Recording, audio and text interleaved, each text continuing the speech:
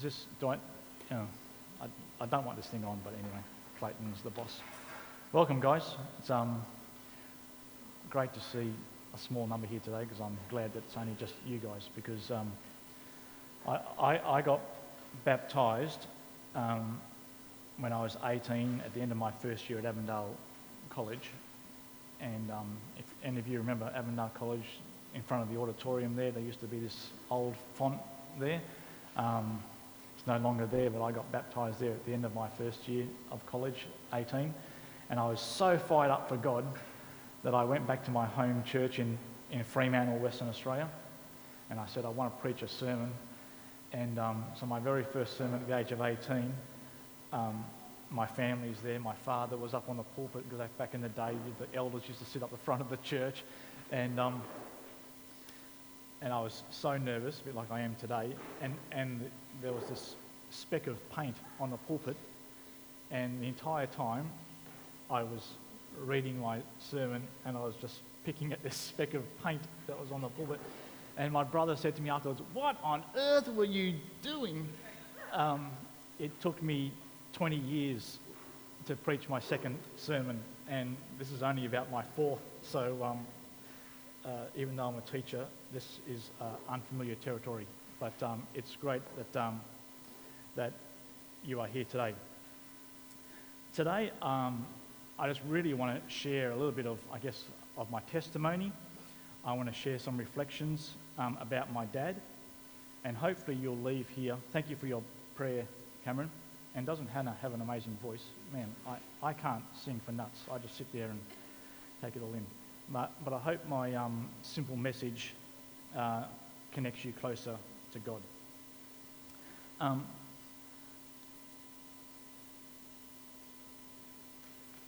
need these days.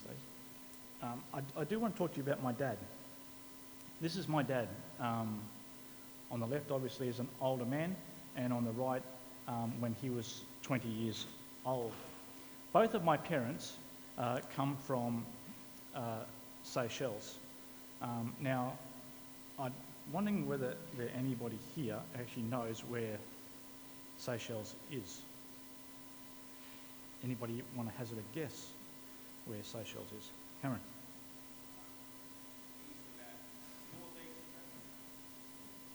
Northeast of Africa. You're a legend, all right? My parents come from that tiny little island in the middle of the Indian Ocean. And in 1962, Mum and Dad came to Australia and settled in Perth, Western Australia, and where both my brothers and I were born. Seychelles really is a piece of paradise. It's 92 islands. The main island is called Mahé, but then just 4 kilometres off the main island is Surf Island. And Surf Island is this island here, which is sort of here. And the Calais family, my sort of family, that's where my heritage is from.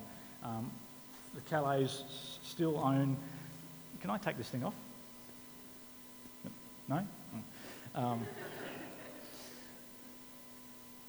On Surf Island, there's no cars, there's no shops, there's nothing, just beautiful paradise, a few houses, and at one point in time, the Calais family, my ancestors, owned all of Surf Island. It's about 1.3 kilometres long and about 1 kilometre wide, and it really is really a piece of paradise. When I was 8 years old, my parents took me and my brothers to Seychelles and to Surf Island, and this is just a couple of pictures. That's the ancestral home. This is sort of, there it is, and that's a little boat that we had, and we went out. Mangoes, bananas, you name it, was all there. Fishing, that's me with my dad pulling in a big fish. My brothers and I just spent the entire time there, just out in a little boat, going out fishing. And then this is me here riding a giant tortoise, because most of you probably have a dog. I know you've got a dog that you adore, probably not quite as much as your kids, but it's quite amazing to think that my dad, growing up, owned two giant tortoises. And so we used to, when we were there as an 8-year-old, we would get a shell and scratch in between its shell to tickle it to make it move, or we'd put a banana on an end of a pole out in front of its eyes so it would think that it was going. And so we would go for these little rides. To go anywhere, you had to get in a boat. And 40 odd years ago, that's the little boat that we had. Look at that old outboard motor. And we were there at Christmas time, and it was Christmas Eve, and we went to the main island to meet up with some friends and have Christmas Eve there. And on our way back, we were a little bit late coming back, and it was pitch black, and we needed to get back to Surf Island, the 4-kilometre ride back to home. But the issue with Surf Island is that it's surrounded by reef. And as we were making our way back, you literally could not see your hand in front of your face. It was pitch black. You could not see a thing. And so we were in a state of panic. Well, I was in a state of panic. My mother was in a state of panic. My brothers were in a state of panic. But my father was calm and relaxed, because my father knew that if he lined up the lighthouse at one end of the main island with the light from the airport at the other end of the island, he knew that if he lined those two lights up, that it would take him safely through a passage through the reef. And sure enough, without being able to see a thing, we suddenly heard the waves on either side of us breaking, and my father took us straight through the middle of the reef and safely home. He didn't panic, because he knew the lighthouse. He had direction from the lighthouse. He had assurance in the lighthouse. It was dependable and it was constant. And my dad respected the lighthouse. Sometimes we look to people to be a lighthouse. And this is one fellow that, for many people, was a lighthouse. Tiger Woods. He was the world's #1 golfer. He won the US Masters at the age of 21. He was the youngest man and the first African American to earn the title. He has won 14 majors, 79 tour events, the second highest of all time. He was reportedly, or is reportedly, the first sports person to be a billionaire. If you saw his wife, she is a stunning woman, a Swedish model. And yet in 2009, his squeaky clean image came crashing down because he was cheating on his wife. And then a whole pile of other women came in out of the closet and declared that he was having an affair with him as well. This man had it all. We admired his talent, his determination, his professionalism, his wealth, and yet he lost it all. We lost trust in him because behind closed doors, he was not the man that we thought he was. Then take this man. This man was, or should I say, was a professional cyclist. At the age of 16, Lance Armstrong became a professional triathlete. From 1999 to 2005, you all know his story, he won 7 consecutive Tour de France titles, inspiring millions because he did it after surviving cancer. They even ripped out one of his testicles, and he still, can I say that? Don't record that bit. Edit that bit out. But they stripped him of his title. I'm never preaching again. They stripped him of his titles and all of his other honours because obviously he was using in performance-enhancing drugs, which for a long time he denied. But finally it all came out. And even if you're not a sporting person, I think everybody knows Lance Armstrong. Millions of people around the world admired him, respected him. They looked up to him for guidance and leadership. And now his name is synonymous with shame, mistrust, and lies. And then there's this guy. This guy, for 28 years, has dedicated himself to advanced education. He wanted to be a lighthouse. He became a teacher. I became a teacher because of the love that my teachers gave me. Teachers like you guys now know Mr. Wareham, Mr. Wareham Senior. Mr. Wareham Senior taught me. And that man just inspired me, loved me beyond measure. And I stand here today as a result of the teachers that were in my life, and particularly Mr. Wareham. I was just a hoodlum at school, and yet he saw something in me, and he nurtured me, and he loved me, and I stand here as a product of that man. And it was been a blessing for me that years later I had the opportunity to teach his children, and now his children, as in Mr. Wareham Jr., are teaching my children. It's just a beautiful, beautiful story. But then 4 years ago, my world got turned upside down. And I remember in the quietness of being alone, I thought to myself, what do my ex-students and students think of me now? And I felt that I'd let them down. And I came to appreciate that there's only one true light, and that you can see that true light when you're in darkness.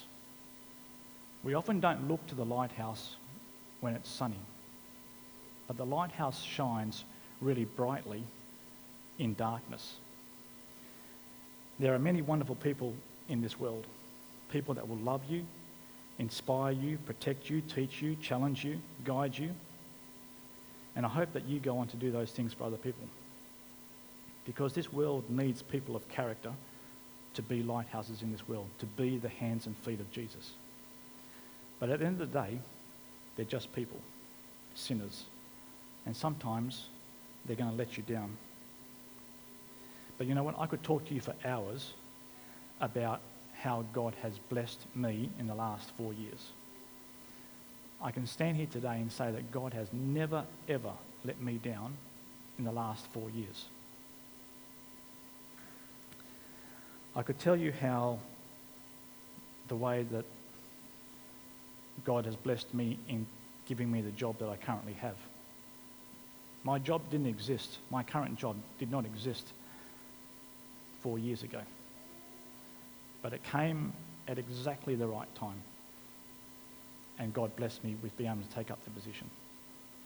I can tell you, in my last 6 months at North Pine, every single day, the canteen ladies put lunch on my desk and never ever expected me to pay for it. I can tell you that 4 or 5 times in my office where Mr. Tams is now, I came in the morning and my office floor was covered in groceries, hundreds of dollars worth of groceries on 4 or 5 occasions, where I don't even know where it came from, but people were the hands and feet of Jesus, and God blessed me through the friends that I've got and the people that I don't even know, and blessed me with that food. And I'm blessed today that I'm happier than ever, and I'm so blessed.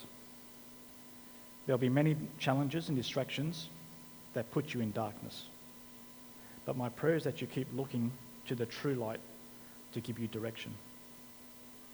There is only one true and constant lighthouse, and that's Jesus Christ. And I pray that you'll keep your eyes fixed on him, because I can promise you that God will always provide a way through in the darkness. Just like my dad, he could not see the hand in front of his face. And with those waves crashing on either side of him, he put us right through the middle. And he doesn't promise that there won't be dark times, but he'll see you through them. Let me get back to my dad. This is the view of out the front of my house on Surf Island. My dad was always immensely proud of his heritage. He grew up on Surf Island. He was actually born in that house on Surf Island. Because there was no school on Surf Island, he would have to, back in the day when he was a young man, there were no motors back in that day. He had to sail the 4 kilometres in his sailboat to go to school and come back. To go to church, sailboat to the main island, and come back. Boats were in his blood, and he became a master craftsman, a boat builder, and spent his whole life building boats. As a young man, that's my father there, look at that stupid hat, but anyway, that's him. He built this boat.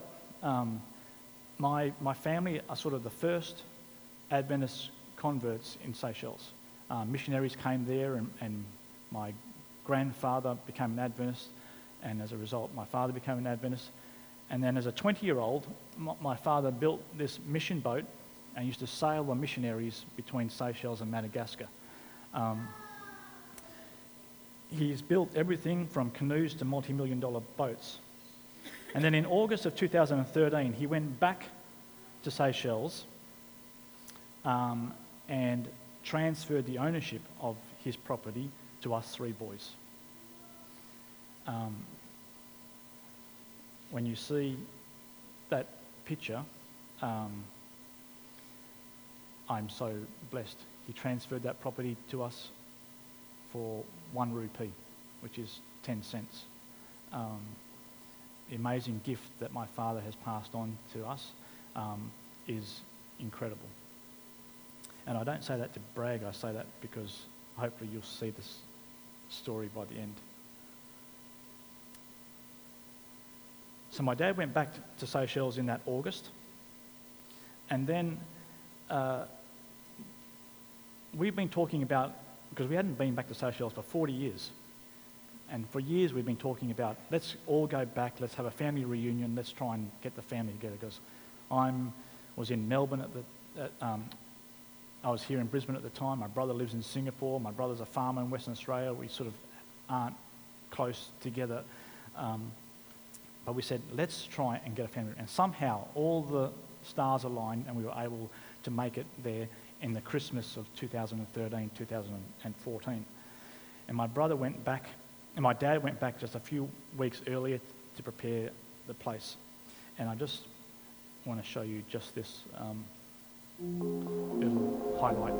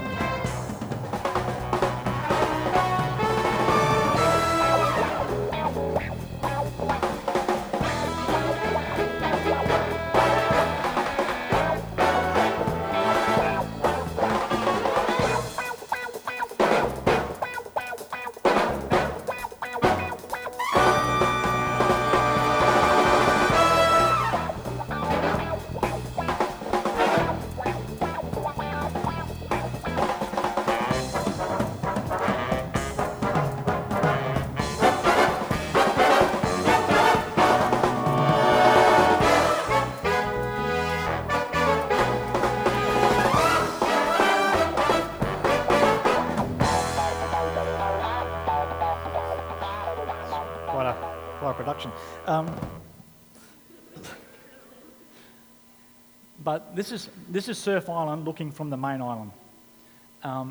So this is the main island here, and this is Surf Island here. And right on the top of Surf Island, right on the very top just there is a cemetery where all of my ancestors are buried. My grandfather, my great-grandfather, all of my ancestors are buried there. We had It really is just a beautiful place, and just a couple of little pictures of just the kids. This is a picture that my brother took. He literally just put the camera, we're in the boat, he put just the camera in the water from the side of the boat and took this photo. These are more than 100 years old. These are my pets. And I know that they're mine because my father drilled 2 holes. If you can imagine, just an auger there. Drilled 2 holes in there and at the back of this one. And they just walk around. They just, they're more than 100 years old. I mean, I weigh a bit fat out there, but my brother is about a good over 100 kilos. Wouldn't even know that you're on its back. This is... You all right? Look. So, very, very, very, very blessed. But this was the last photo and the last time that I saw my dad. Because on April 3 last year, my dad went to bed happy and healthy, and he just simply didn't wake up the next morning. And as I reflect on that, I thought how blessed, number one, that we'd had that opportunity to go back to Seychelles just 4 months earlier, and then just what a beautiful way that he did pass away. Again, I just feel so very blessed for the time that I had with him. But my dad had some strange traits. The first trait that he had was that while he was driving a car, my dad was pretty efficient sort of bloke. He didn't like to muck around, he was just straight to it. So when he used to drive a car, and he always had a manual, he didn't think that second, third and fourth gear was important. He would just take off in first and then chuck it straight into fifth, and the whole car would sort of go sort of till it got the revs up. But to him, that was good, right? That was good. That was the way my father drove his car. The second thing that he'd do is that he used to have this friend back in Seychelles, and remember, this is in Perth, okay? He would just wind down his window in Perth, in the streets of Perth, and just yell out, "Ansi!" which is the name of his friend back in Seychelles, right? Someone that I've never met, but he'd just wind down the window, just yell out the window, and to say hello. The third trait that my father had is, well, can anybody see anything strange about this picture? Okay, let me just point it out to you. This here, I don't know whether can you see that? All right, that's not hair on his head. Okay, that's hair hanging off the edge of his ears. All right, and kids in church used to take great delight. In fact, it was prime position to sit behind my father in church and have a piece of paper and draw the profile of my father with these ears and just these big cauliflower ears hanging off. You know, if you're sitting behind my dad in church, you weren't bored in church at all. We would go out to dinner in a restaurant, and you could hear the people laughing and snickering, pointing, going, "Look at that freak! All right, look at that man." But to my father, oh man, this made him Samson. To him, this was his manliness. All right? My father would never shave his ears, never. All right?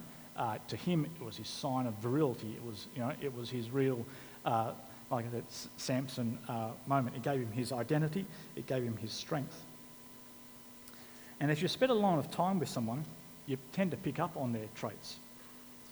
And the reality is, I'm just like my father. I often change gears from first to fifth, just to be like my father. I often wind down the window of the car and yell out to Ansi, and I don't even know the person. And unfortunately, I inherited the trait of that, but I have the good sense to start shaving here and end up around there and try and hide it. But if you put genetics aside, why am I just like my father? Why do I have so many characteristics of my father? The reality is it's because I've spent time with my father. I know that my father loved me, and I actually want to be like him. Every time my father called up before he passed away, he would say the same thing. He would say this: "Tell Monique and Ryan that I love them. I think of you all and pray for you every day. I love you." And he would hang up the phone. And the reality is, one day, the God of the universe, our Heavenly Father, who wants you to be with him, who loves you and who wants the very best for you, is coming home to take you home with him. Just like my father did in the weeks prior to us going to Seychelles, he went back to the property because no one lives in the house. He went back and prepared the house for his family to come. He cleaned the yard, he tidied the house, he prepared the boat. And your Heavenly Father is doing exactly the same thing. I love this verse. I'm going away to make ready a place for you. And if I go and make ready a place for you, I will come again and take you to be with me, so that where I am, you may be too. There's going to be a lot more exciting things to do than riding tortoises. You are going to be living in paradise for eternity, far grander than anything that's in the Seychelles. And while we wait for his return, I just want to challenge you to do two things, or a few things. Firstly, to reflect the characteristics of our Heavenly Father. To be kind, to be thoughtful, to be forgiving, to be honest, to be gracious, to be determined, to be diligent. To me, Christianity doesn't have to be difficult. And I think we tend in a church situation to try and make it difficult.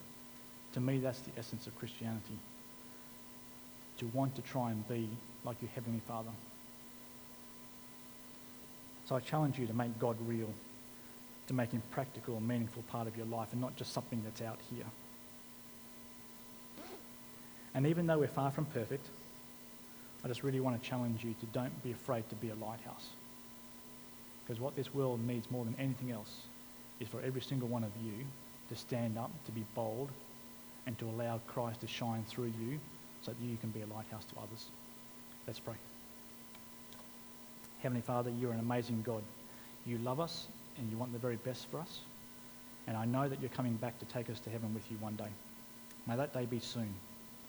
But until that day, I just pray that you will be in each of us, that we will allow your love to shine through each of us so that all the other people around us can see what an amazing God that you are. So please bless us. Give us the courage to do that in this coming week. I ask these things in Jesus' name. Amen. Thanks, guys. God bless. Happy Sabbath.